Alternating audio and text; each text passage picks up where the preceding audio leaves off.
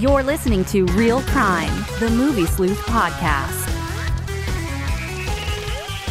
Yeah, I'm pointing at you, and I'm pointing at you, and I'm pointing at you. Oh, you're pointing back at me. Ooh.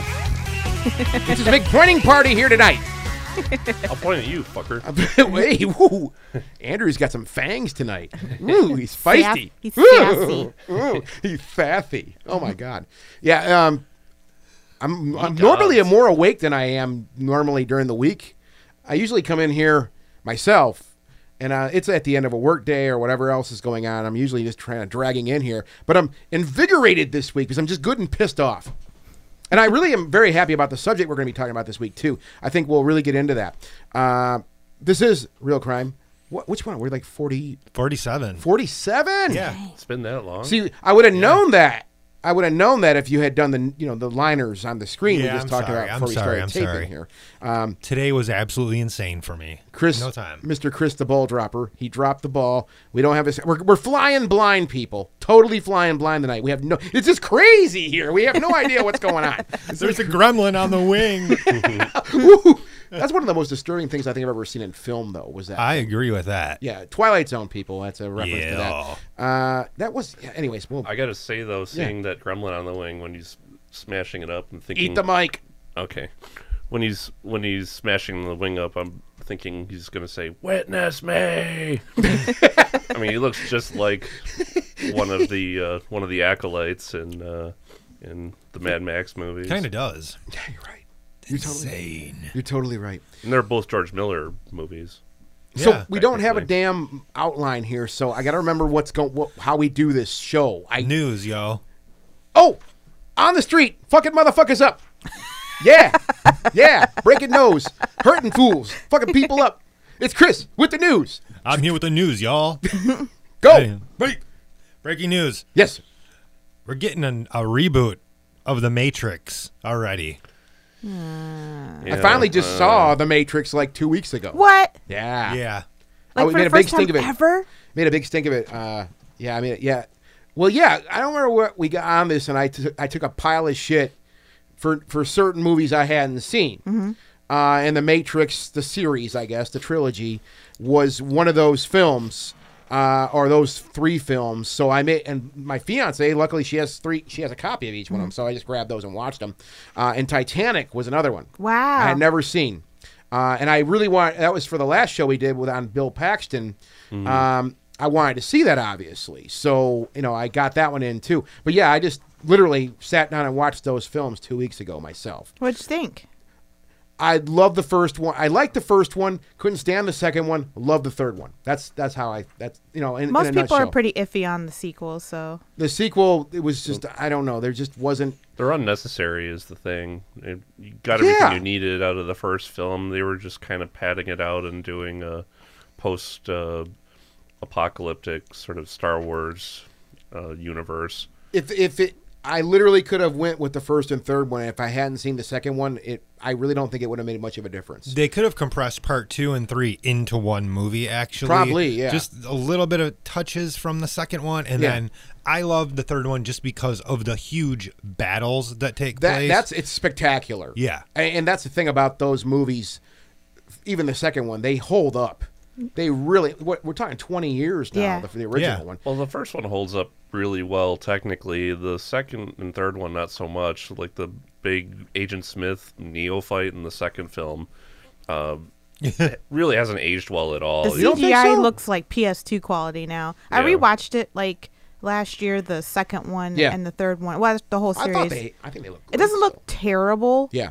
But it definitely shows its age. But I think the fight in the third one, the end fight that's like Dragon Ball Z, is like badass as shit. That's fun to watch. I think that's a cool fight. But story-wise, I think they're kind of not as good as the first one. So they're remaking it. They're remaking it. Why? They haven't really said exactly how they're going to do it. Personally, if you're going to reboot The Matrix, it should literally be called like The Matrix Rebooted and like take place years after Neo is gone. Don't get rid of that story, but they kept talking about how there was not just the one, there were numerous the ones, and he was the one that finally kind of cracked it. That would be the best way to do it.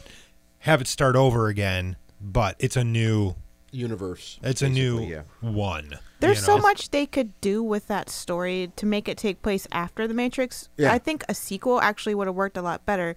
Maybe, have them living in the post-Neo world and see how they're dealing with, some people still are in The Matrix. Because at the end of The Matrix, some people are still in it and out of it. And, there's all kinds of stuff going on with that. I felt like they could... A reboot just doesn't make sense to me, I guess. I don't know. A more story would have been cool, though. I think there's a lot more you could do with that. It's an incredible story, and that's the thing I remember about The Matrix, like when it came out and the whole train took off, right? No pun intended. I remember people saying, like my roommate at the time, that was years ago. He's like, The Matrix, man, you gotta fucking watch it, dude. I'm like, I don't give a shit about that. I'm not into it. I don't like that. I don't like the way it looks. Just what I saw, I was like, it just turned me off. Mm-hmm. And people literally at the time were saying things like, you just don't get it, man. You need to understand what The Matrix is, Scott. It was like these people were cultists and shit. And I'm like, that shit alone right there is keeping me away from that. I don't want to deal with that. But people wrote whole philosophy books about The Matrix, like it was the deepest thing that's ever been committed to celluloid or something. Like it's the most superficial philosophical discussion that these movies have. They're just so obvious. It's like a children's book of philosophy. It is like philosophy 101 with cool fights, which is a good idea. I'm down for that. I like it, but no, it's not religion worthy. I had a lot of fun with that, and I understand now why people really grabbed onto that, and like, oh my god, my whole life has changed. My whole reality's different now, man. All that shit. One thing about the bullet time effects in that movie is they actually did photograph it, capture it on film, and digitally smoothed out the rotations later, but those shots where the now famous shot that's on the back of the cover box of Agent Smith and Neo firing at one another, they show how they do it before and after, and they were really suspended on strings in midair and were photographed, and they used CGI to smooth out the motion. So you can look at that shot, and it still holds up well today because it's an actual physical. It's a physical bullet. Well, yeah, it's wire fu that they use in like old school Hong Kong movies. Like they were big fans of those types of films, and they used the exact same stuff that they used, except they just had that camera rotating stuff added in. It was basically a big budget Hong Kong film, if you ask me. Oh, totally. So, in other news, this troubled... No, I want to talk about The Matrix some more. This whole show's The Matrix now. Yeah. Go ahead. The troubled Ben Affleck, the Batman, has been pushed back a whole year now.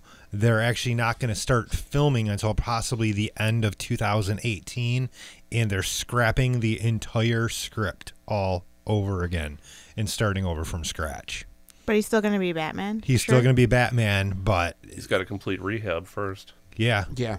Well, it sounds like he did complete rehab, though. Is that what you posted something like that in our thing this week, Michelle?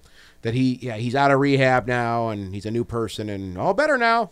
But to me, I'm like, that makes everything that's been happening make sense to me, because he was probably going through the stress of that and then having to write and direct and star in a film and already troubled, and like there's been controversy around what the quality of the films and then that spectacular kind of failure of Batman versus Superman. Can you imagine like all that stress? And he's going through wasn't he going through a divorce too or something? Yeah, he's getting divorced right now. So I mentioned that I think on our chat thing. That's why when I saw that, I'm like, that doesn't surprise me. I mean, I don't know how secret it is, but I mentioned that. I mean, a girl I know from college, her and I, were hanging out one day. She had to go away. She had some problems, and she went to a retreat, one of those therapy things. I don't know what they call them, getaways.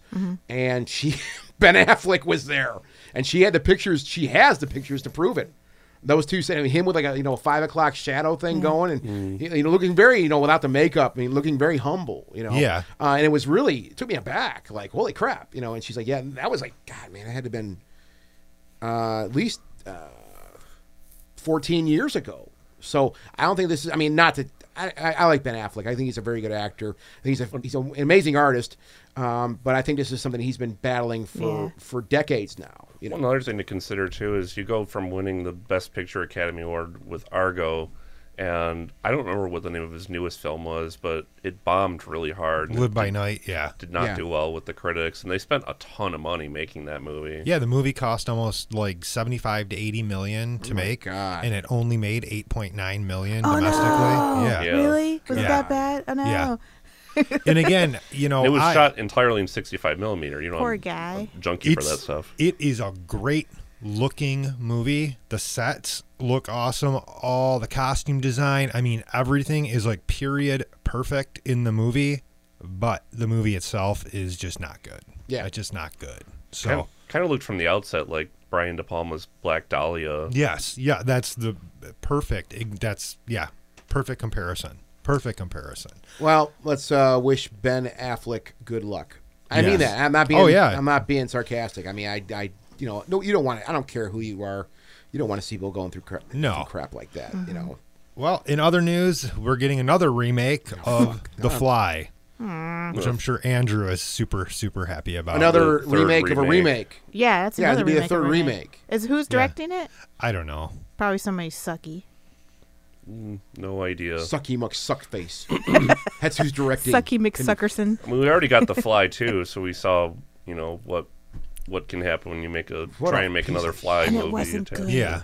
What a piece of shit. A great director's towering masterwork of the 1980s. Yeah. Who was in The Fly too? It was Eric Stoltz. Eric Stoltz. That's and the actress who played Princess Vespa from Spaceballs. That's right. Because it was a Brooks Films production, and she was part of that whole team. Fucking painful. And then our last bit of news is we're getting another Girl with a Dragon Tattoo movie. They're actually going to go on and make a fourth? A Girl in the Spider's Web, but they're actually kind of doing a semi-reboot with this too. And, go. You know, this is the book that Stieg Larsson did not write. This was written by a different author after he passed away. So it's fan fiction, basically. So it's basically fanfic. And rumored right now is Natalie Portman and Scarlett Johansson are in the running to play Lisbeth. I'm going home. I want to see Natalie Portman do this, though. I need new news. We need new news. New news. I think Michelle could kick more ass than you could. Yeah. I think Saoirse Ronan would make a good Girl with a Dragon Tattoo myself. Yeah. Yeah, she would, too. I just want to see Natalie Portman do something like she's never done before. Like grittier a little bit? Yeah. She did a little bit of that with, like, Closer. The character she Black played Swan. in Leon the Professional as an adult. Yeah. Yeah. So, outstanding film. Moving on. Releases for this week, we've got Beauty and the Beast. I already saw that last night. I'll be posting my review. Oh, Lord almighty. There's so much noise about that movie over what I guess is just a fleeting moment in the movie in the actual film. It does make there should be no drama about this in what happens in the movie with the supposedly gay character. There's nothing in this movie that hasn't been in every other Disney movie before. They're just blowing it out of proportion. Yeah. Yeah. And what's the other movie coming out? Belko Experiment or something like that? That comes out this week. It's horror, correct? Yeah, Kyle's going to see that one tonight, I think. Yeah, yeah. And then he's going to have his review up tomorrow night. Written by James Gunn, but not directed by him. Right. And directed by Greg McLean of Wolf Creek. Okay. Trainspotting 2 actually hits a limited release this week, but we won't be seeing it until next week. Mm-hmm. I had the opportunity to see that like 3 times, and I just keep passing on it. I love the first film. It's like sacred ground that you don't need to. That's what I'm scared of. Well, I was on that call with them yesterday, and it sounds like they've come up with some pretty cool stuff on it. So I'm excited. I will to see that. Is Danny Boyle directing it? Yeah. Okay. Yeah, That's at least he's directing it. That's like one good thing about it, you know. Yep. So 2 things we got to mention. Our Alien Quadrilogy giveaway is still going on the website, so make sure you enter that. There's about 20,000 entries on it so far, so good luck with that. Yeah, good luck. And what's the odds, Chris? I don't know. 1 in 20,000. 1 in 20,000. Hey! And then also, Rawl will be at the Horror Hound Convention in Cincinnati Friday through Sunday this weekend. So we just want to give a shout out about that. If you want an autograph, go see Rawl. Yeah. All right. Yeah. All right. So suggested viewing. Suggested viewing? Oh, suggested viewing shit. See, put that fucking thing on the monitor. We wouldn't have these problems. We're flying blind here again, Chris. I told you. What'd you see this week, Chris, that made your nads just bobble up and down? The Eyes of My Mother. Really cool black and white horror flick. You gave me a copy of that. I'm looking forward to it. Thank you. Yeah, really cool flick. Yeah, I'm going to watch the hell out of that. So I'm not going to say much about it, but it's just a really cool, different style of horror film. So check that one out. Michelle, you got anything for us? I actually haven't been watching a whole lot of stuff. You suck. Moving on. I've been playing video games. I'm sorry. Andrew, you got anything for us since Michelle sucks so bad? Ken Russell's The Music Lovers from 1970. Again, I'm recommending older movies. There's so many new movies. That's what this is about. I just recommend the old shit. No, that's great. Biography of Tchaikovsky, played by Richard Chamberlain, and his various love affairs, and mostly how he tried to cover up his homosexuality with heterosexual marriage, and it's a mixture of Ken Russell's usual absurdities and transgressions. There's a lot of grotesquerie in it. He made it right before the Devils, so you can kind of tell what era this is going to be in. Yeah, right. And Richard Chamberlain is fantastic in it. I think he actually plays all his own cues himself. So definitely recommend that one. Cool. What do you got, Scott? I had quite a week. I watched a lot of movies this week. It's probably been discussed on. I know we've talked about it, but I never saw it. But You Let Me Borrow Edge of Tomorrow, because I never saw that. Oh, great. And I was raving about that when I came in, because I watched that just today as I was working, and I really enjoyed that. However, on the music doc thing that I do, I watched something this week that was very special. It was very cool, and it was just something I happened to find. I watched this on YouTube. It was just something I was just flicking around. And I'm like, ooh, what's this? And it was called The Art of Listening. And it's the title basically gives it away. It's an easy one to digest. Hour and 15. I would have personally liked it to be about 3 hours, because this basically is about, especially in today's time, where music and sound has really been, compressed and crunched down to make it easier for the masses. This is one of those films that embraces technology. However, the whole idea of it is, how much do you really love sound? And they talk, people like Stevie Vai, they talk to, there's a lot of, Hans Zimmer's name's in the credits, but I didn't see him in the film. Mm-hmm. That's what turned me on to, is I saw Hans Zimmer's name on there, and I was like, oh, I gotta check this out. Well, the documentary basically it just talks to all of these, people you do know, people you don't know, people who are artists, and their approach and their views on the art of listening, basically. Fantastic. Not about any genres or nothing like that. Just about how do you do this? And it really embraces the idea of, look, you can listen to MP3s and stuff like that, but you really should take a listen to lossless audio also. And it gets into these frustrations that artists have when they spend all this time crafting a piece of art, audible art, and nobody really listens. And nobody, and then somebody crunches it down to an MP3, and they're like, you lose all that, So there's a lot of that, and it's a real educational thing. Again, I would have liked it to have been like double the length it was, but for what it is, it was really cool. You said it's on YouTube? It's on YouTube.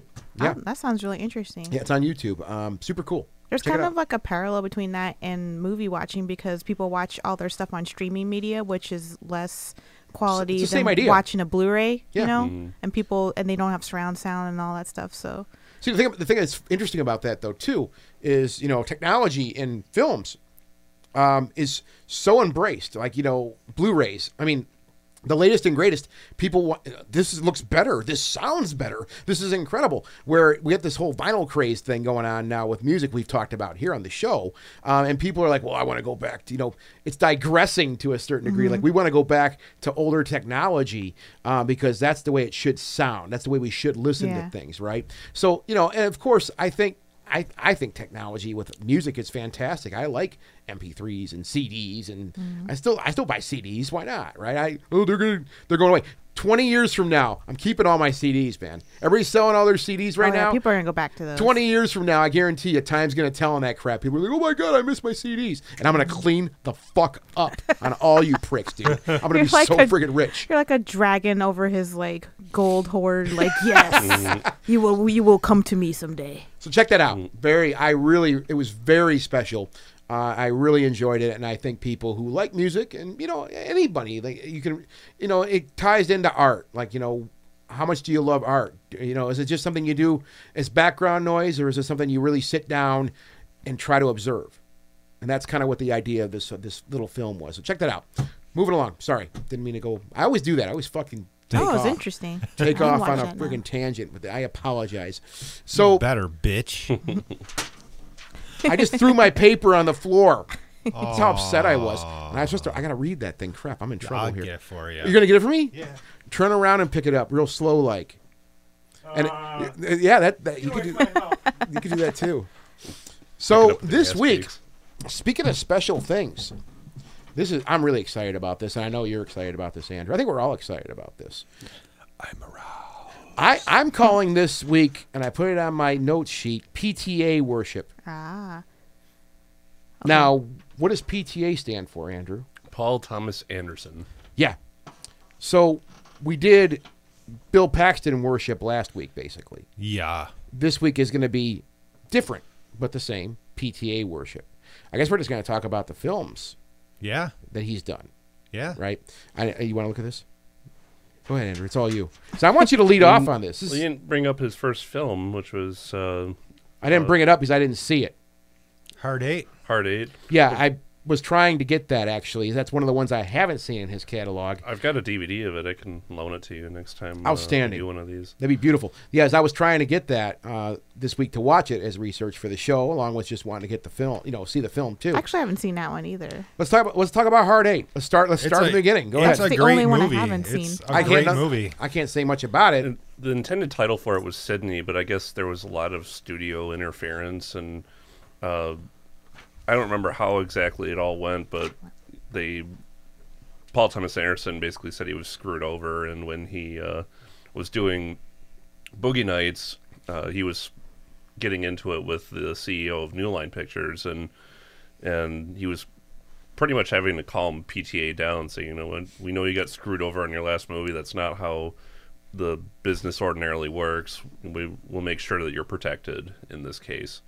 Yeah. I don't remember exactly what all the factors were, but I guess Hard Eight didn't come out the way he wanted it, but the way it was released, it pretty much got lost in the shuffle. It got buried. Well, I remember it was like it got like a main art release. Like it was like the Art House Cinemas got it, and it was meant to be a larger release. Mm-hmm. Yeah. I mean, the first time I saw it was on VHS. Because I think it was like 96 when it came out, something like that. Yeah. 96, 97. But it's what? Philip Baker Hall, Samuel L. Jackson, Gwyneth Paltrow, and John C. Reilly. Yeah.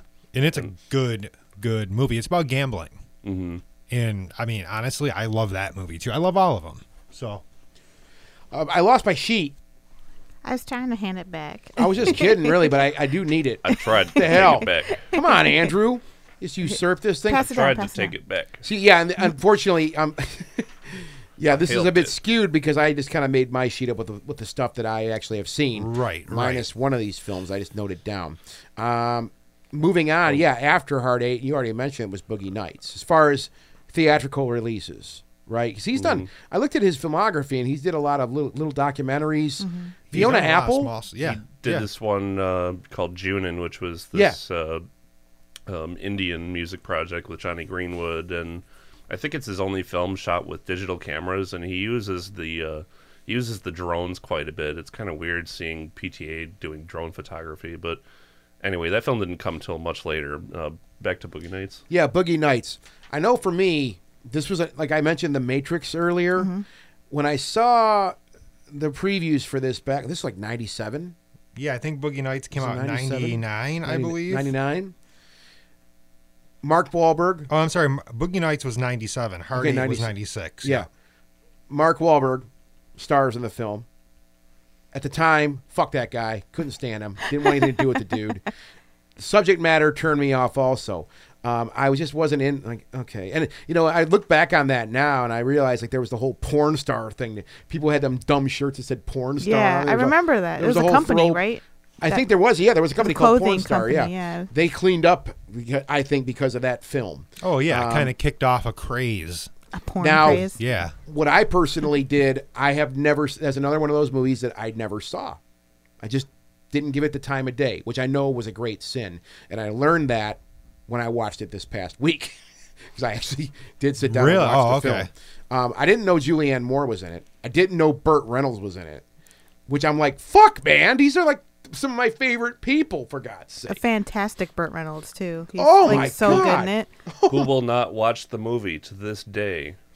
Burt Reynolds? No, he, besides punching PTA in the face on the set at one point. For real? Yeah, he Classic Burt Reynolds. He refuses to watch the movie to this day. He thought it was a bad career move and blah blah blah. And he's just, I guess this has always been his MO, because he was doing the same thing when Deliverance came out. He was, you know, talking shit about that and saying it was a waste of time, and he wasn't going to watch it. So he's fantastic in Boogie Nights, and even got an Oscar nomination. Still won't watch the movie to this day. That's weird, because he is fucking fantastic in that movie. He's flawless. Now, here's what I don't understand is he thought it was a bad career move. At that point, his career was in the fucking shitter. He wasn't doing anything. What else did he do? Nothing. And that was supposed to be like his comeback movie. I remember it was like Burt Reynolds is in this movie. Wow, he's been gone for years. Yeah. And he was in that movie, and people were like, wow, he's really a fantastic actor again. Yeah. That's so strange to me. I think a lot of really talented actors are also have very erratic personal lives, and sometimes have very erratic regard for their own work. Like, who's another actor that Marlon Brando and Mickey Rourke, of course, have that sort of track record of their personal lives overshadowing their professional life, and them not really being all that involved in promoting the work or supporting it. Right. So that's my only guess, but it's just strange to me because he's so great in the movie. Yeah, and everybody in that film. Yeah, Julianne Moore. I'm so used to seeing Julianne Moore just play the straight characters. And seeing her really let loose, like, I saw her boobies.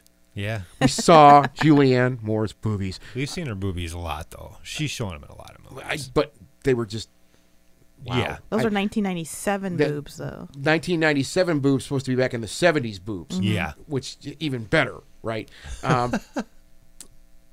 There was, as I expected myself in that movie, there was...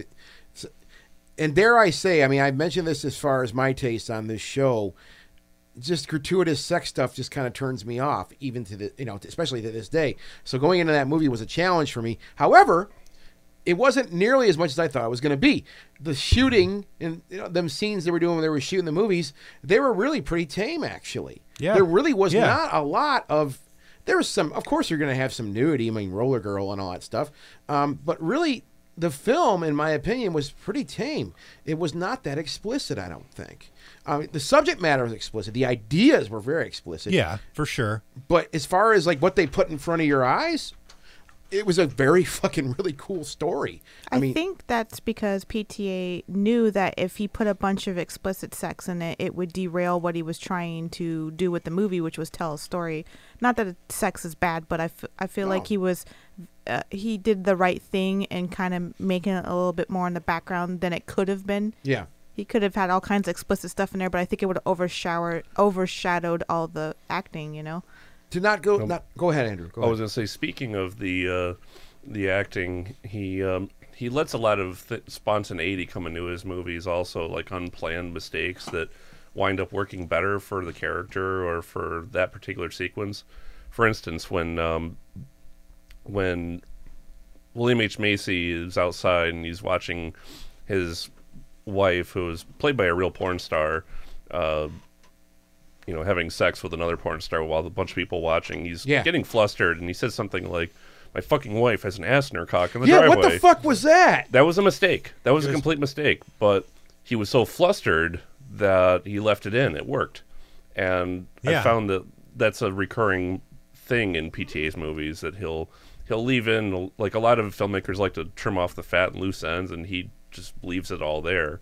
It's very Altman-esque, very Robert Altman-esque, like the ramblings of Sterling Hayden in The Long Goodbye, where a shot just seems to go on, and the character's just kind of rambling and wandering back and forth in between the shot. Well, he just kind of leaves the natural flow there, yeah. You know, in that little mistake or that little flaw, and it makes it. So I remember hearing it. I heard that, and I was like, so the viewer twitch. You feel like you're more there. You're more part of what's actually going on, and Boogie Nights really does have that feeling. Yeah. The only thing about Boogie Nights is it does tend to wear its influences on its sleeve. A lot of the montage is pretty clearly a riff on Goodfellas. Oh, absolutely. And the ending where, well, not the ending, but one of the final scenes where they're trying to do the drug deal. With, okay, not the drug deal, but keep going.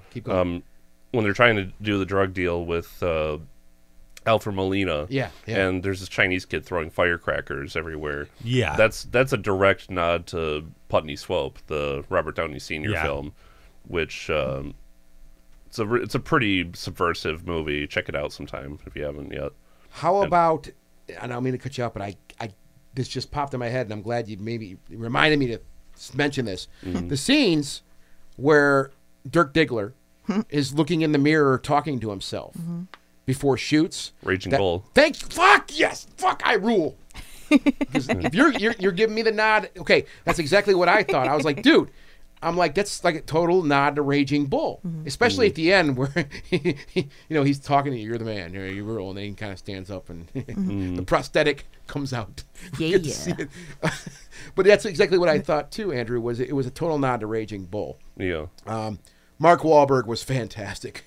I mean, as much as I love the guy now, I think he's a way better actor than he ever was a music person or whatever else he did. He's rapper. Well, he was good in the Basketball Diaries, which very come good. out before very good. Boogie Nights. It took a while to really get rid of that, Marky Mark. I still call him Marky Mark. Even I'm always like, whenever I see him in a movie, but it was hard for him to lose that underwear model, pseudo rapper thing. Hey, goat, say hello to your mother for me. What made me think about Boogie Nights, like another movie, not even related, but it popped in my head. You guys ever see the movie Hell Ride? A few years old now. Larry Bishop. Yeah, I've seen it. Not the greatest film, but I remember watching the director's, not the commentary, but just some of the bonus materials on that. I own it. And one of the other actresses, it's a scene with, if you remember the movie, there's a scene where Larry Bishop, the president of the Victors, they have their informant. And he goes into this bar with her, and they're like flirting hardcore. And the lady talked about that scene. She's like, oh, yeah, Larry wanted me to get totally nude and do all this insane shit. And she said, I think she had some cold feet, obviously. But I think she sold it to him saying, like, let me just kind of sell this another way and be really sexy. Mm-hmm. And I don't need to take off my clothes. And she did, and it really did work. And that's kind of when I saw Boogie Nights, it was the same mentality. Like, of course, like I said, there is plenty of explicit stuff in the movie, but it could have been a lot worse. Yeah. I shouldn't say worse, but it could have been a lot more hardcore. It's kind of dispassionate too, and it really over time regards them as kind of a broken family unit of lost souls. Isn't really yes, it sexualizes them because they have to be sex objects, but at the same time, you're seeing these characters as really, really desperate for acceptance. The only acceptance they can find is in each other. And that final, like the final second from final scene, really does tie that up because you see the whole thing where the camera just follows Burt Reynolds around as he's interacting with all these people who are back in his, because it was a broken family. Yeah. And they all kind of came back to the fold, and everything just kind of, it ended on a happy note. Mm-hmm. Yeah. Which we know, like, I don't think John Holmes, which a movie it was based on. Wonderland. Wonderland? I think that was a John Holmes movie, or at least that was the Wonderland Murders. Yeah. Did he die from AIDS or something? Or what happened? I thought John Holmes died from AIDS, yeah. He was one of the first people in porn to die from AIDS. Yeah. And then after that, didn't that make them kind of clean up their act and say we have to get everybody tested? And after John Holmes, there wasn't much, and then it started to spread more within the next 3 or 4 years, and that's when they started to crack down. Yeah. So, I mean, fantastic movie. I'm really happy I was able to see it finally for this show. It was good research. I'm glad I did it personally. I think we all agree it's a fantastic movie. It's just beautiful. Yes. Beautiful. Next one on the list. Magnolia. Oh, my God. Same thing. Dude. I did the same thing this week. I watched, never saw that one either. Sat down with that and You watched did your it. homework. I fucking worked my ass off this weekend. It was a pleasure. I'm really happy I did. Go ahead, Chris. You know, Magnolia and like There Will Be Blood, those two are like go head to head as my favorites. Honestly, I think I've seen Magnolia probably a lot more times than There Will Be Blood. I just fucking love John C. Reilly in that movie. He's just so fucking sad and desperate, but just wants acceptance so bad and wants to find love with her. And they're so different. They're so different. They're opposites. Yeah. And then he's a very clumsy cop too, losing the gun, losing the nightstick. Yeah, he's just, you feel so bad for him, but he has so much heart and so much soul, and he just wants to prove himself, and he wants everybody to love him and be accepted. I love that part. And then obviously Philip Seymour Hoffman as the caregiver. Yeah. Oh my God, that was tough to watch. It is tough to watch, but in a good way. I mean, to watch Philip Seymour Hoffman work like that. It's a testament. It really was. I mean, that really kind of got me in the gut watching him. Yeah. There's a scene with Tom Cruise when he's at the bed and he's just in the background. Yeah. And there's all this emotion. There's all this emotion coming in the center of the frame, but over in the corner, there's just, to me, I was watching the corner of the frame, going, "Oh my God," because he's breaking down also, right? Go. I'm going to start crying. I was going to say also that was Jason Robards' final film, and he actually was dying of cancer when they were making it. So it just lent that much more dramatic weight to the role that he was actually experiencing that while they were making it. And I think he actually did pass on before the film was released. Yeah, he did, because I remember that. It's a funny film because it's all these characters are like so human in it. Even Tom Cruise, who's so Frank T.J. Mackey is so like, I'm the man, that pussy's mine, whatever, he's so powerful and everything, and he has all the money in the world and everything, but it all comes back down to the human element of it. And then to throw in that fantastical ending is just like, what the fuck just happened? Well, I think they do kind of give it away throughout the film, though. Like they're reciting Exodus 8, chapter 8, verse 2. Throughout the movie, little lines come up. There's a part where William H. Macy is vomiting in a toilet, and he's drunkenly reciting it. And before the frog rain, they pass by a gas station, and it happens to say Exodus 8:2 right before it. I never even noticed that. It's for a split second. If you look at it frame by frame, it's there. That's crazy. I think all the characters, as far as the ball of wax, that is Magnolia, they all become vulnerable. I mean, a lot of emotion comes from that. But if you watch all the characters, that's what I noticed, is that they all have a moment in the film where they become completely vulnerable. And there's always someone there to kind of pick them up. Mm-hmm. They have to be honest. They have to be true. And that's one thing. They all are broken at one point. That's one thing. Yeah. If you watch all of them, they all have their lowest point in that film. Yeah. Right? One other thing I want to point out too is I think it's closest antecedent is Network, the movie, the Sidney Lumet movie with Peter Finch. All of the television segments where Peter Finch is on, he's got his own television show, and there's these rotating set pieces that are showing off all these poster designs. It's very similar to what they did in Magnolia with the game show that Philip Baker Hall is the host of. Philip Baker Hall is really amazing in that movie too, even though he plays a pretty horrible person. Cryptic character. Yeah. Ooh. Yeah. So yeah. Beautiful. I'm like deep in thought now. Yeah, everybody's like, well, I mean, I've only seen it once, so I mean that you mentioned that a few minutes ago, Chris. I'm gonna have to watch that a pile of more times because I've seen it. I would say I've seen that movie at least 15 times. Yeah, because I try to go through his movies like once a year. You know, like I'll watch Boogie Nights and Magnolia. There Will Be Blood. I try to get in. You know, I watched The Master again a couple of weeks ago. Well, these aren't easy films to watch either, I don't think. Not because they're bad, because they're the opposite of that. They're heavy. They're heavy. They're epic.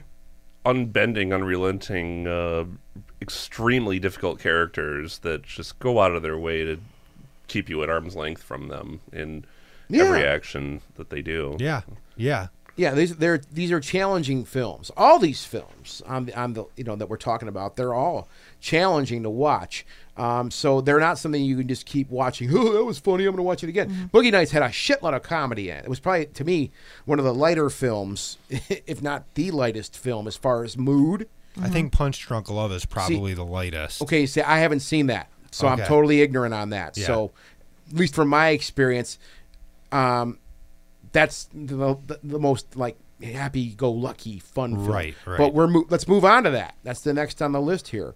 It's Punch Drunk Love. Happy-go-lucky, and it's not, because again, the character is very deeply disturbed and troubled, and has these outbursts of rage that just seem to come out of nowhere.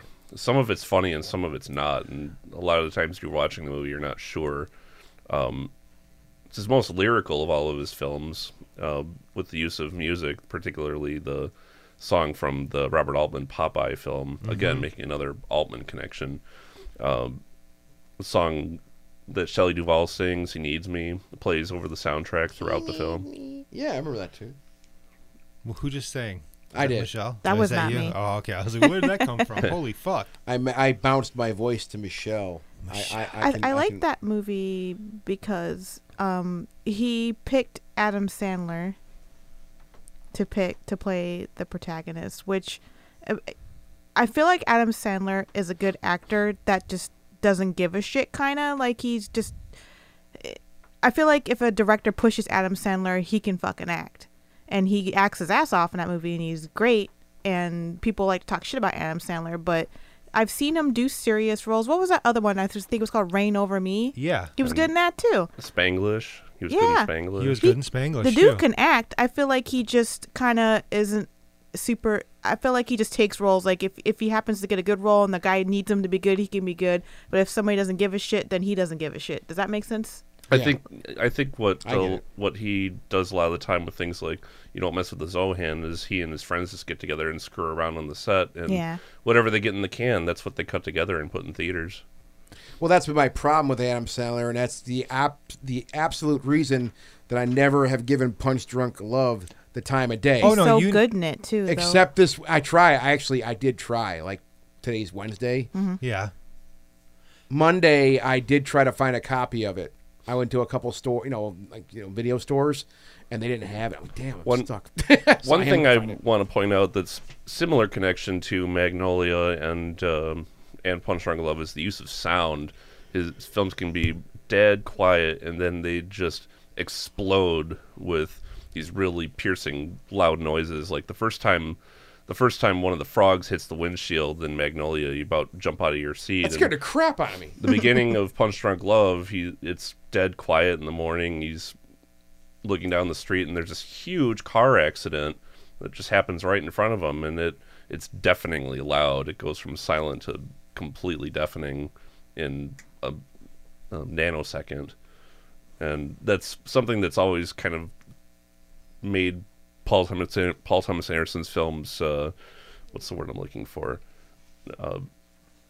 Keeping you on edge, because you don't know when he's going to let a bomb go off right next to you.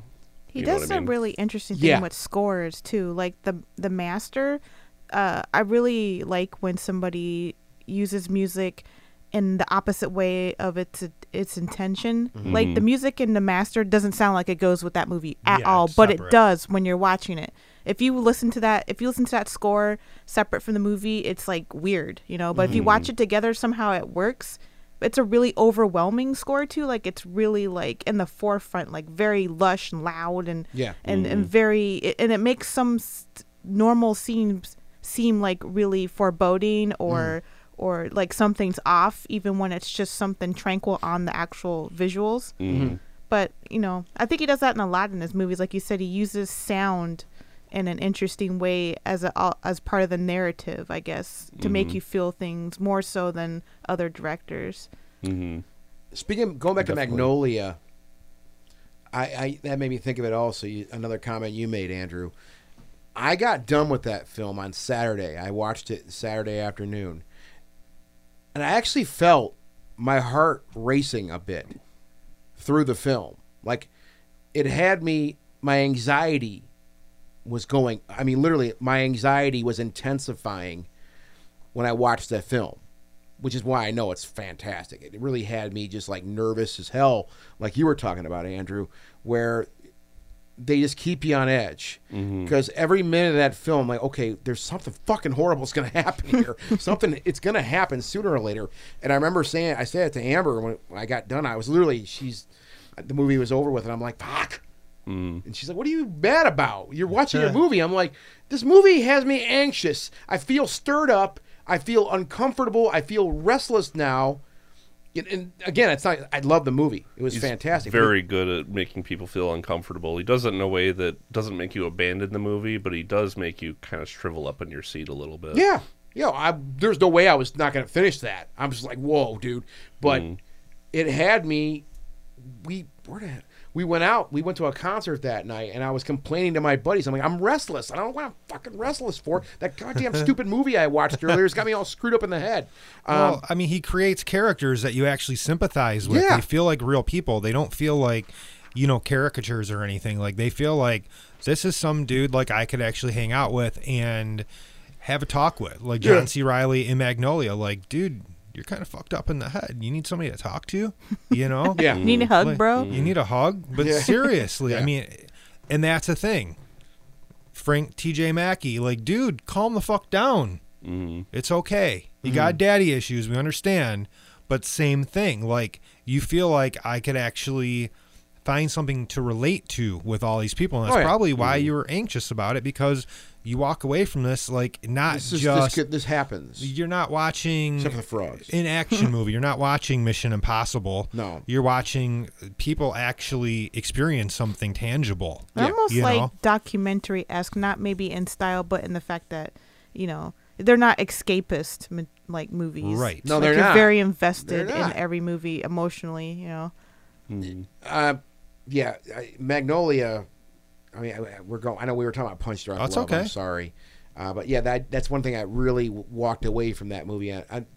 From the first viewing that I got over the weekend was just this anxiousness and just restlessness, and I think it was because of these characters, like you said, and that carries over in his other films. It just wasn't that film either. Punch Drunk Love has that restless feeling, especially towards the middle of the film, I would say, where it's like things are spiraling out of control and you feel for the everybody involved. And I would say, like you guys were saying, that movie's light. That movie didn't seem super light to me. It seems like I feel like it's a very tense film. Yeah, it's tense. Like I feel like it's supposed to be funny, but it doesn't. It seems funny, like not in kind of like in a mean way, I guess, a little bit like dark comedy. Yeah, like dark comedy. Like it's funny because his life's just so jacked the fuck up. It's not funny in like a lighthearted way, I guess.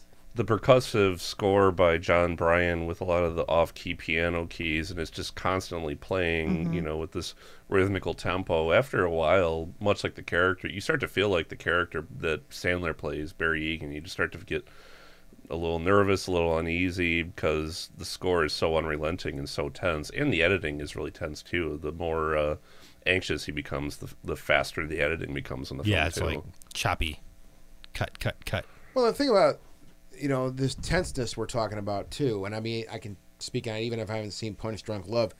We talked, and this, I love doing this shit.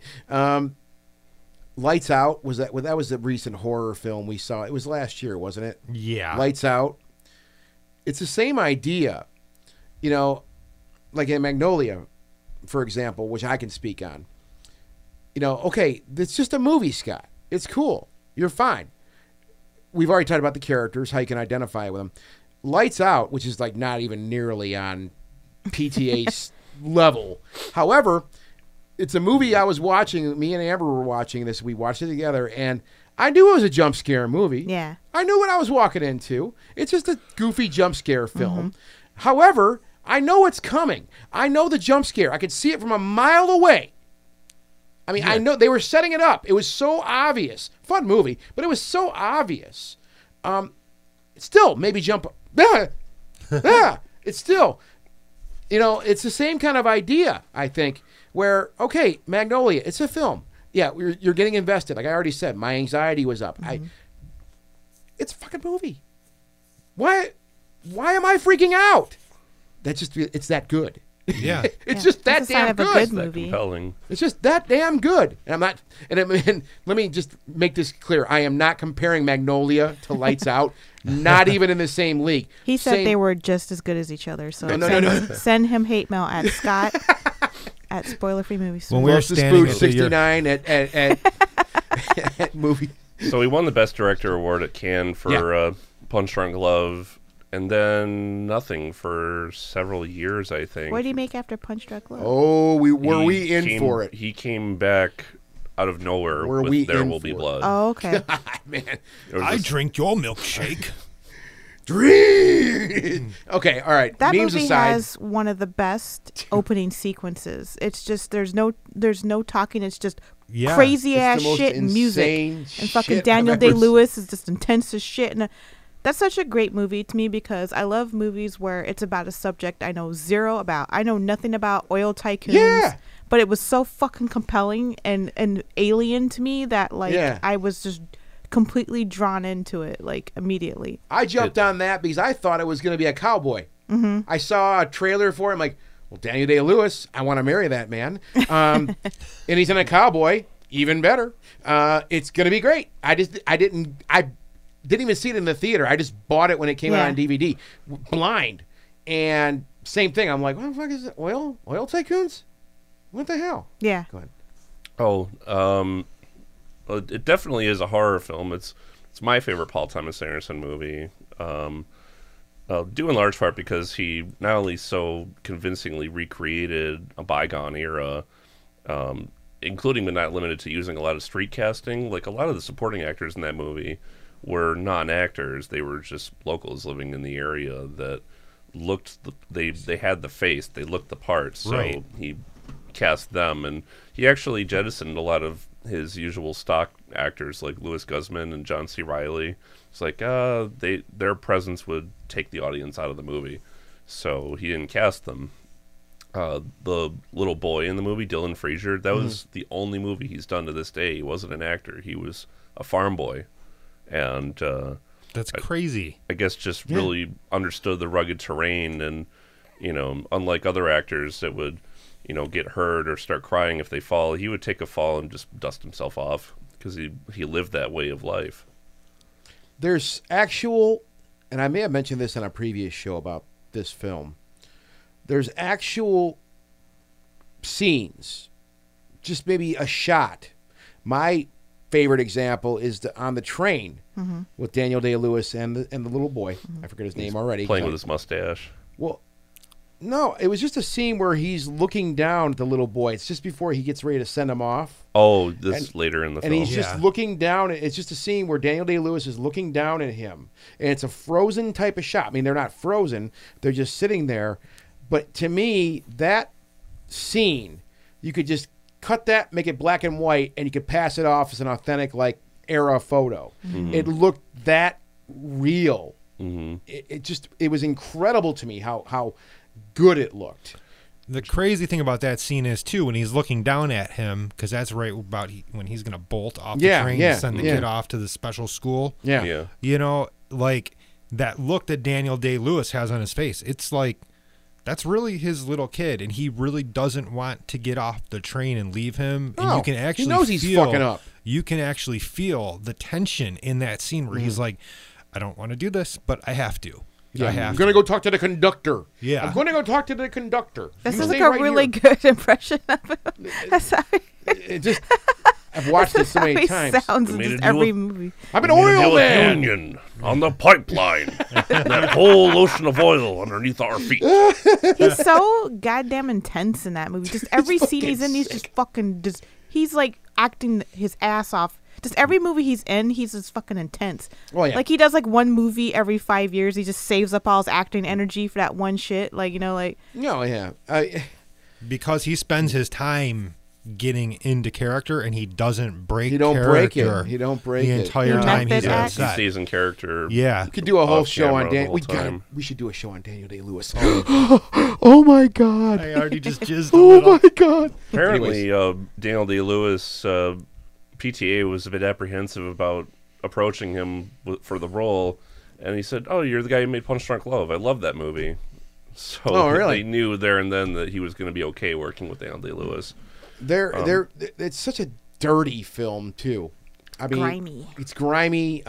They shot it using lenses from the 1940s. Oh, really? That were affixed to modern cameras, so a lot of scenes have this really, really antique look to them, where there's a lot of light and brightness bleeding into the shot, and there's a lot more rich colors in particular shots. Remember near the end when he's watching Eli take off on a train. We'll get to Eli in a moment. And it's just an extended take of his face with the sun on his face. Yeah. And is it where he's sitting there kind of just wait? He's just kind of sitting there waiting and looking around the room. I think you talking about Daniel Day-Lewis, or are you talking Daniel about Day-Lewis? Yeah. And they used it for the poster image. The image where he's got the top hat. Yeah. Yeah, that I believe that was achieved using these same lenses because they could capture colors and light levels that these newer lenses couldn't.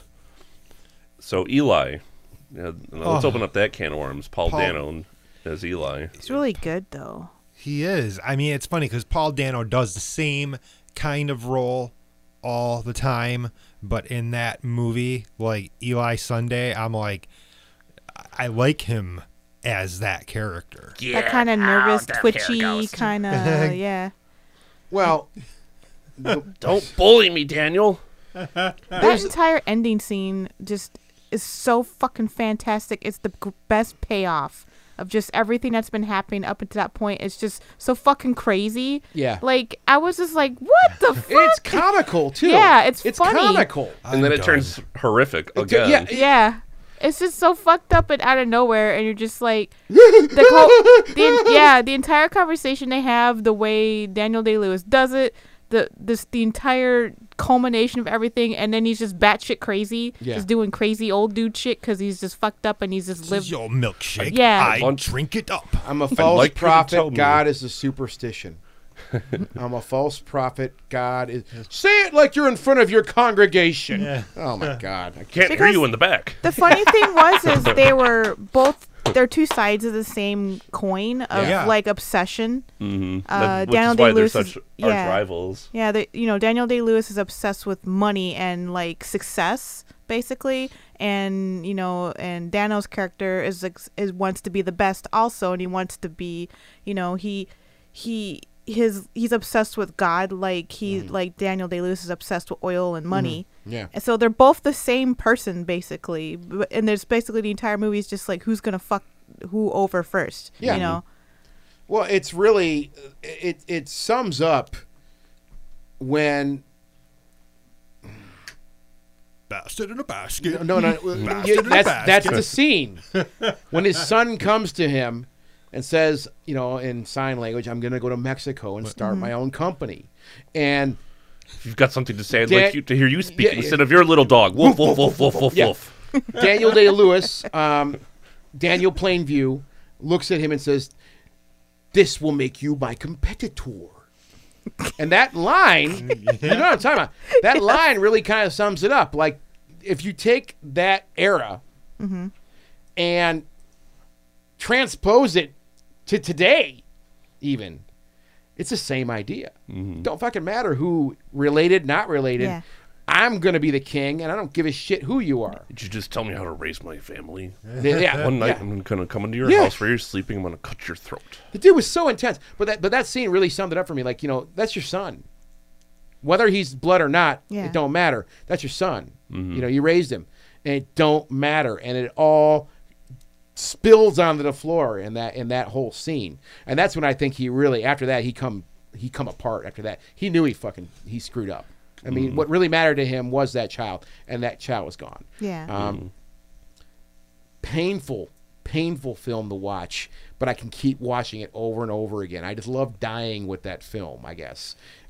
It is a tragedy. I mean, it's tragedy. called There Will Be Blood, and we all know the saying, blood is thicker than water, but is blood thicker than oil? That's what we eventually end up trying to figure it out. Like, is what's important to him, you know? Yeah. Another key scene in the movie, as far as the competitive entrepreneurial warfare, involves when Eli and Plainview are fighting in the mud, and he's like dragging him by the hair and beating the shit out of him, and it's this extended take of everyone watching, and it's just sort of this almost biblical image of people fighting in the dirt, scratching around in the dirt for survival, which is how we first see Plainview. He's deep underground and he's digging for silver, breaks his leg, but picks up right where he left off. Well, that's you mentioned that, and it's another idea, because we get to see where he started and what he became, you know, which was this prospector, this, you know, very well-dressed, you know, well-fed, rich man. Yeah. But he still had no problem rolling around in the mud and getting dirty in his beautiful boots. Yeah, those beautiful boots he was wearing. He still had no problem just getting dirty. I think just because of the absolute passion and hatred he had for Eli Sunday, right? But he never enjoys his wealth at any point. He never enjoys the fruits of his labor. Like, you never see him like, oh, I made it. You know, like his entire life. Yeah. He's a sociopath. That's why. His food had no flavor. Yes, exactly. Right, yeah. He was eating caviar, but, you know, couldn't taste it. Like, it didn't matter to him. Like, it was never enough. I think it was really important for them. That, you know, PTA. He really shot the house. Like, you got to see all the hallways and the rooms and the bowling alley and like all this insanity, right? How beautiful this house was, and even Eli makes that comment, like, "Oh, your house is a miracle," right? So there's just all this lavishness, and there he is in the hallway shooting his gun in the hallway he's shooting it. I don't think it was. I said Tupperware. What the fuck? I don't really think it was ever.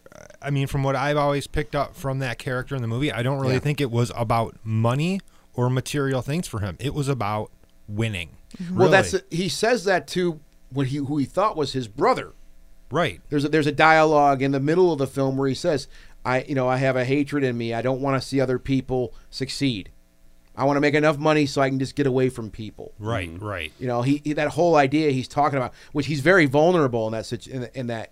That's why, in my opinion, the most vulnerable he is in the film is when he's having that conversation with who he thought was his brother. Yeah. It's also one of those scenes in the movie where we see he's really starting to slip into madness, because any outsider can say that's not his brother, that's an imposter. But you know, he's at this point in his life where he just had his first big oil strike, gusher, his first gusher. That you know, now he's getting into his, Roger Ebert called it, possession and madness, and I think it was clouding his judgment up until a point where there was just no way that this guy could be pulling his leg anymore when they're talking on the beach about the Peachtree Dance. Well, yeah, he called him on his shit. Yeah, I mean, I don't know. It was just conversation. You know, like, hey, remember the Peachtree Dance? And he obviously kind of blew it off. You could tell he just kind of blew it off, and he's like, what the hell? And it's this extended take of Daniel Day-Lewis, you know, grinning, smiling, and looks away. The frown starts to form on his face as this look of realization, like, wait a minute, who is this man sitting next to me? This cannot be my brother. And there's no dialogue in that whole shot. It's all just in Daniel Day-Lewis's eyes and his facial expressions. In the water? Is that when he was in the water floating? Yeah. Yeah. And then it cuts right to the next scene in the bar. Yeah. All you hear is I think there's a low. I'm assuming bed. that's supposed to be a brothel that they were in. They must, more money, please, more money. Some money, please. Yeah, some money, please. and he's laughing. The guy is showing his true colors now. He's just a user. He's a parasite, and he's finally found his meal ticket. I mean, and to me that was quite gratifying. To be honest with you, his fate. I don't want to turn this into the There Will Be Blood show because it'd be very easy for us to do that. I think we can all agree that it's my favorite too, Andrew. I can't get enough of that movie.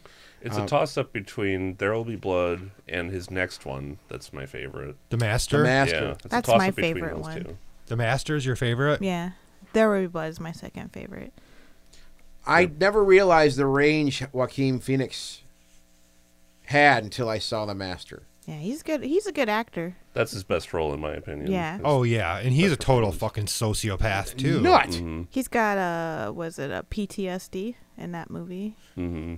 Post-traumatic. Yeah, for sure. And I think that movie's interesting because it makes him out kind of like he's a bad guy, but he doesn't get treatment for it. He seeks treatment in the wrong place, I guess we could say. He's because that entire thing's is like supposed to be a metaphor for Scientology.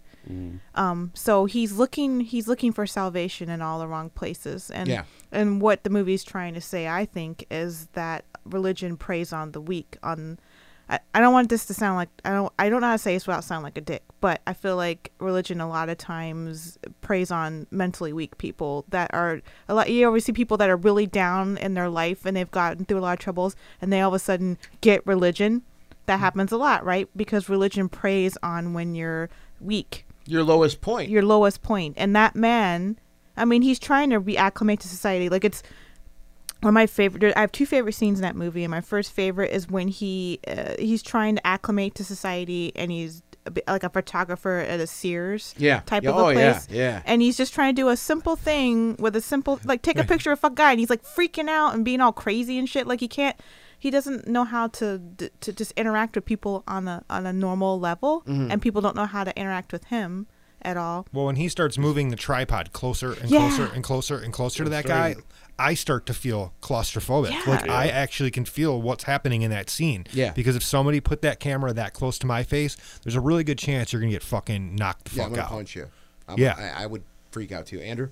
The first half of the movie, I guess, draws its heaviest inspiration from this documentary series that John Huston was directing called Let There Be Light.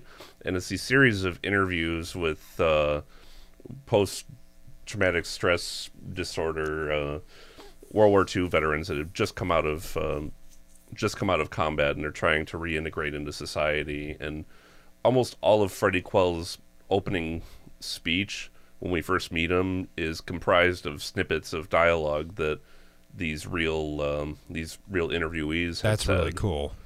On the Blu-ray, there's actually you can watch on the Blu-ray. They have snippets of the interviews, and it's like identical, note for note. Yeah, check that out. It's a penis going into a vagina.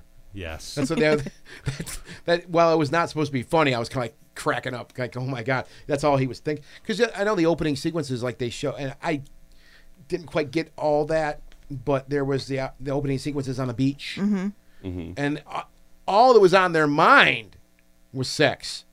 That's all these men could think about. You know, they were making the sculptures. Yeah. They were getting high on torpedo fuel, and Yeah. I don't think Freddie Quell drinks one glass of alcohol in the movie. I think everything he drinks is some poison that he created from paint thinner or photochemicals or whatever. You have no idea what he's putting in there. Are you trying to poison me? Not if you drink it smart. He's so neurotic, and the other scene I really like is when he meets with Philip Seymour Hoffman. Lancaster Dodd. His the cult leader, and they have that conversation where he's interrogating him, and he's asking him these really personal questions, and that acting, like, I literally held my breath the entire time I watched it. It's so fucking intense, and Joaquin has that's like he's that single tear that rolls down his cheek because he's basically destroying him in front of him. He's got his heart in his hand, and he's just crushing that dude, and he's poking at he's trying to find his weakness so he can exploit him. Because what cult leaders need, like they need it like Aerys. They need people to follow them. Like you can't be a leader without people, to sycophants, so just watching him, find his weakness, prod it and open that wound up and and just like exploit it. Mm-hmm. Like it's happening in real time too, like, which is insane to me. That conversation, it's so rapid fire and just destruction of that man, Mm-hmm. But at the same time, I do think that Lancaster Dodd genuinely loves and feels for Freddie Quell, even to the point where there might be some loose homosexual longings there, particularly in the last scene when he's singing the song to him, I'm gonna take you on a road to China all by myself. That was Lancaster Dodd professing his love for Freddie Quell one last time. It was, not just a last goodbye, it was like a goodbye kiss almost. I felt like he was more in love with the idea of saving him than he was of him as a person, because whenever he became too much as a person, he would send him away, or he would like not help him anymore. I feel like he only liked him when it seemed like he was responding to his his brand of religion that he was peddling, I guess.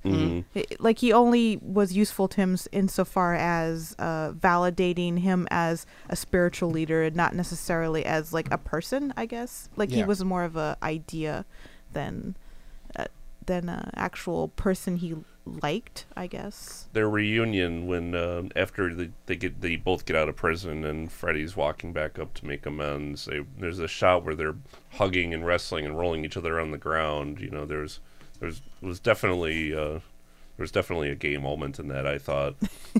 And also the opening shot of all these men wrestling on the beach. Yeah.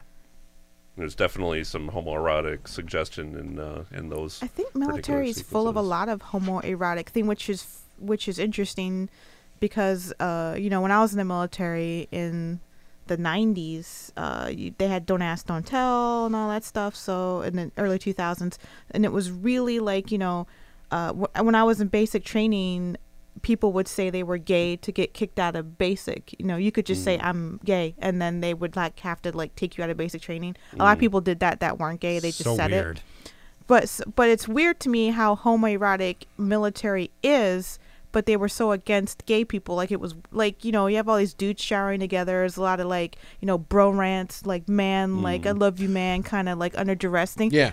You get these really intimate like emotional connections with other men when you're in a wartime situation and under times of duress that maybe even could border on like sexual love or romantic love that were actively railed against in the military. So I find that interesting that you bring up the homoerotic aspect, because the military is kind of built on that like foundation of man love. I'm trying to say this in like not in a silly way, but honestly, yeah, I get what you're saying exactly. I think there's a certain level of intimacy going into battle, right? Yeah, there's a certain level of intimacy when people create art together. Yes, which battle, in my opinion, is kind of the opposite of that.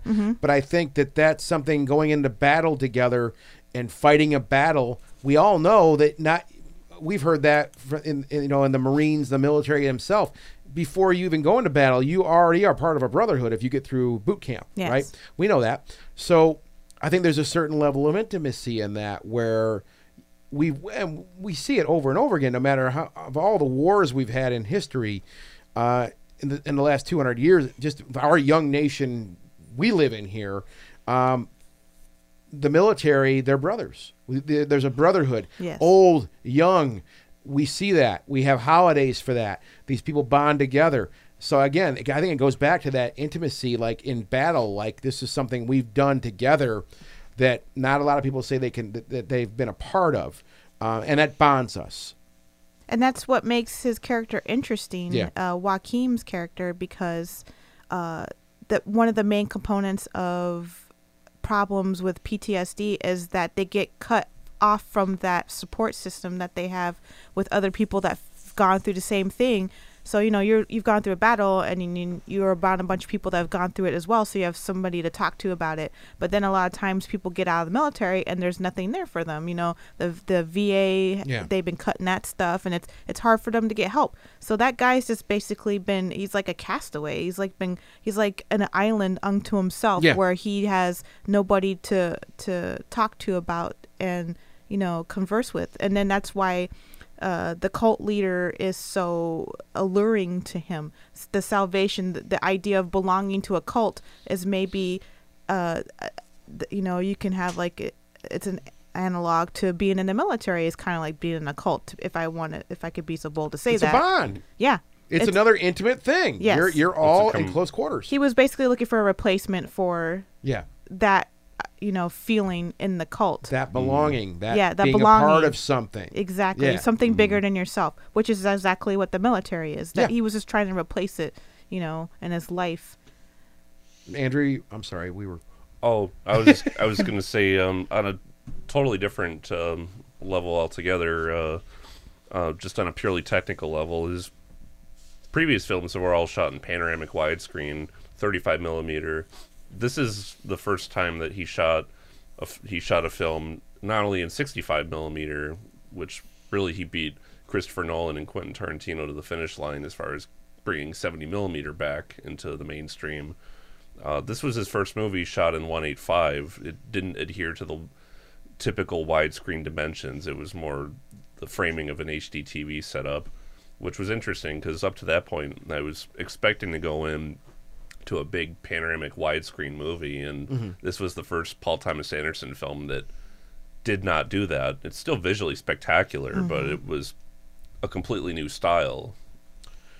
The use of sex in The Master also. Oh, creepy. Fucking uncomfortable. Yeah.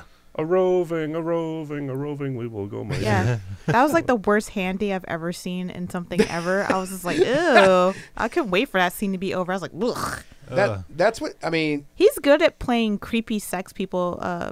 Like he was the dude in Happiness. The phone. Oh, God. Phone sex guy. He's just so gross and creepy in that. Jizzes on the wall and then sticks a sticky note over it. Oh, God. He's just like he's really good at creepy, gross sex scenes. Well, Joaquin's character also, there's just certain... the guy got a lot of ass. Let's just put it that way. That's one thing that I really... Because we've already established this guy is a freak. I mean, PTSD, his mind's all over the place. Somehow... Anywhere he goes, he's got chicks that are jumping all over him. I mean, it seems like any... Well, first he's cute. Well, okay. But, all right. But it seems like every universe that he was in that film, there was chicks gaming for him. Yeah. He could walk into a bar. He could go anywhere, and he would get himself a chick, right? Well, he was pretty charismatic. I mean, most people that are off, or even sociopaths, or, you know, which I think he is, too. Like, it's at the point where he's just, like, off his rocker, but he was very charismatic still. You know, like you just kind of develop that, I guess. I think a pretty good description of how his relationships function for most of the movie, except at the very end after he had that farewell with Lancaster Dodd, is the first woman that he's hanging out with at the photography gig that he's doing. You see them making out. He's playing with her tits, and then it cuts to them at a restaurant, and he's just passed out drunk, and she's bored. And I get the feeling that it's just a repeat pattern. He might get a lot of women, but they all end the same way. They were disposable to him. It seemed like they were just there to pass the time, and he wasn't really looking for like a meaningful connection with them, I guess. Yeah. Player. Do we want to touch on Inherent Please. Vice? Can we? I know we're good subject, bad subject, because we can go all night on this. Yeah. I really would. I mean, The Master was fantastic. I mean, I think we established that, I think. Yeah. Pretty good flick. Let's move on. Inherent Vice. Yeah. This is another one I had not seen yet. Now, it's not that old of a film. It's only a couple years old. This one's pretty split amongst people, too. Yeah, I couldn't get through it, so I really can't speak much on this film. I need to sit back down with it again. You need to give it another try. Yeah. I think when I watched it, I just was like thrown by it. Speaking of Joaquin Phoenix, Completely different character in this one too. Completely different character, and I'm just gonna say, I'm just gonna say it right now, the dude. Okay, you've seen it, right, Michelle? Yeah. Okay. Yeah, I read Andrew, the book. It was I know based you've on, seen too. it, right? Big Lebowski. Oh yeah, That character stank of that. That doesn't mean it's bad though. Mm-hmm. Even the same charisma walking into a room. This guy's a complete stoned wreck all the time. However, chin held high, observing everything around him, like he could be walking in as the king of something. Like, oh, look around. Oh, yeah. It's like the Big Lebowski if it were made by Robert Downey Sr. Yeah, that stuck right out to me. That character, the Doc, right? And it has the same ring, obviously, to the dude, the Doc. I mean, to me, there's really no mystery there of what the hat was being tipped towards. Yeah. Different, but the same. This is another one. This did the same fucking thing to me that Magnolia did. I sat there through that whole damn movie just on edge, heart elevated, anxiety level elevated through the whole damn movie, because it was just another one like, okay, what horrible thing's going to happen here? The movie's called Inherent Vice. Okay. And when you really learn what that means, and you're like, oh, okay. Joaquin, I think, to me, as far as like between this and The Master, as far as like performance from Joaquin, I think his performance in Inherent Vice, it blew my mind. I was blown away by that performance. I like it better than The Master. However, I think I may like The Master as a movie more than Inherent Vice. But I think what he brought to Inherent Vice was, to me, it was a high caliber performance, I guess. It's a hard movie to follow. It's very disjointed, which is exactly like the book, because I think I'm saying this guy's name wrong, but Thomas Pynchon. His writing style is very like stream of conscious and disjointed like that, and the book is also hard to follow. But I think the book is trying to ape like the kind of like a drug fueled, a drug fever dream kind of a thing where it's it's very hazy, surreal, things come in and out of focus a lot. So I feel like it's exactly like the book. Yeah. But I don't know if maybe that book... when I read the book and then I heard they were making a movie, I was like, that's one of those books where I always thought it was unfilmable because it was so weird and like postmodern. I didn't think somebody could actually make a movie that worked out of it, and then he did. That's probably the best movie you could make out of that book, to be honest. That still captures the feel of it, but, is a little bit more accessible. There's... You mentioned like drug-fueled... Which is the movie moves like that, and it's like a party, the whole way through, because there's even scenes where they go from scene to scene. It's just like these people come in, and they just kind of leave. And if you've ever been like hammered, which I have a couple times, you have one. If you have a real good night like that, you get a real bender ear on, and you go bar to bar, right? You have that weirdness, where brownouts, I like to call them. Where you have the haziness. Time. Yeah, you have the haziness where you're like, yeah, dude, there was like this dude we talked to last night, and he showed us this matchbook from his parents' wedding back in 1964 that he keeps in his wallet at all times, and he showed it to us because he wanted us to remind us of the past he was telling us about. And then he showed us like this picture of this boat that he has hanging on the inside of his car. He took us in the parking lot and showed us a picture hanging in his car of this boat. I mean, okay, I'm riffing too, but that's kind of how that movie moves. Yeah. It's like in and out. What's going on? Yeah. Sometimes it'll go from one scene to another, and it doesn't make sense how those are two are connected. And it actually probably really doesn't. Like, it's not like you're like missing stuff. It's just he literally made that movie to be kind of jumbly and a little bit confusing to the viewer because you're kind of like, that makes you identify with Doc, because Doc's just fucking high the whole movie. Like, he's just drifting from place to place like a waft of smoke, in and out. That's perfect as far as an analogy. Andrew? I was going to add to that it's definitely creating a very hazy perspective. You see through his eyes and walk through his shoes in the movie, even though it throws a bunch of non sequiturs and red herrings and endless amounts of cameos. This movie has more cameos than any other Paul Thomas Anderson film. I mean, Martin Short shows up in it at one point. Benicio del Toro shows up in it. Oh, I was so happy to see him. Keep going. Eric Roberts. Mm-hmm. I'm trying to think who else, but it goes on and on how many people are in this film. Josh Brolin, I want to say, also gives a fantastic performance in the movie. And Bigfoot. That he didn't get an Oscar nomination for it is a real shame. Every conversation they have is just hilarious. Yeah. Like, it's just fucking weird. Are you okay, brother? I'm not your brother. He's like the straight man kind of like, dad. He's like a dad cop. Well, you watch Bigfoot through the whole film, and the appearance is that he is like this super cop. Yeah. He's just a badass, tough as nails super cop. And as the film goes on, you see that he's broken apart. He's a complete mess. Drinks. He has a drinking which is a great scene where they just show the bottle of Johnny Walker, and his son his little son pouring him shots, right, as he's on the phone for one of those conversations. You see that obviously doesn't have it together. He's a complete mess inside. Josh Brolin really brought it to that film too. I thank you for bringing that up because. And Catherine Waterston, I also want to give a shout out to, not just for that movie, but for this Alex Ross Perry movie I'd seen with her called Queen of Earth. And she's fantastic in that movie, too. Really, really holds her own. So I'm excited for what she's going to do with Alien Covenant, but not to open that topic up. Not again. For another show. Show. As I was expecting, we really went out far with this and I know we could probably go like another hour. I could talk about There Will Be Blood for another hour. Yeah. Which we might just have to do an episode on that. Not in interest of redundancy, but down the line, an indulgence. Yeah.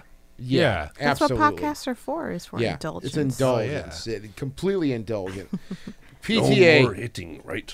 Well, very quick. I know that and you mentioned it before the show, just to top this off, just for a minute or two. There is another project being worked on right now. I think the working title, I don't know if this is the final title, but I've heard it circulated that it's being called The Phantom Thread. He's reuniting with Daniel Day-Lewis. Supposedly it's being shot in 65 millimeter again, and it takes place in London, England, early 1900s. Like fashion? It's supposed to take place in the fashion world, but in London, England, in the early 1900s. Last I heard, anyway. That's the cool thing about this guy too. He never does the same shit. Everything is a different idea. Piece. Yeah, everything had different characters. It's really cool. Yeah. Seeing him work with Daniel Day-Lewis again is really exciting. Also, yeah, for sure. Yeah, anything Daniel Day-Lewis is in, I don't care. Lincoln was That was the last thing the last major project he was a part of. Yeah, was I think Lincoln, so. That just blew my mind. I could watch that over and over again just to watch him tell stories. So, all right, PTA, the man. All right. Well, more to come on that. I mean, Paul Thomas Anderson's a director, that you really pointed out to me, Andrew. I've seen I saw a handful of his films. And then you were like, Paul Thomas Anderson, Boogie Nights? You never saw Boogie Nights, you fucking retard? What's wrong with you? Are you stupid? I'm like, and I'm really happy that I have, I am going to see Punch Drunk Love myself. I'm going to sit down and watch that. I think you'll really like it. I'm do sure you have the criterion of it, Chris? No, I do not. Okay. Well, I do. I can. Yeah, all right, great. I'll loan you that. Thanks. And or maybe I do. Maybe I do. I'll have to. We can look. I got to watch that in Hard 8. Yeah, that was the other one, Hard 8. That's the only one I hadn't seen was Hard 8. So it's only on PTA's the DVD. man. Really? Yeah, there's no Blu-ray of it. Oh, far out. That's sucky. All right, Yeah, let's fix roll that. on out of here. Great director. He's the man. Episode 47 of Real Crime. Check us out at themoviesleuth.com. If you're in Cincy, head out to Horror Hound Weekend. Other than that, questions, comments, or concerns, email me at chris@spoilerfreemoviesleuth.com. Bastard in a basket! Bastard in a basket! Visit us at www.themoviesleuth.com and find The Movie Sleuth on Facebook, YouTube, Twitter, and iTunes.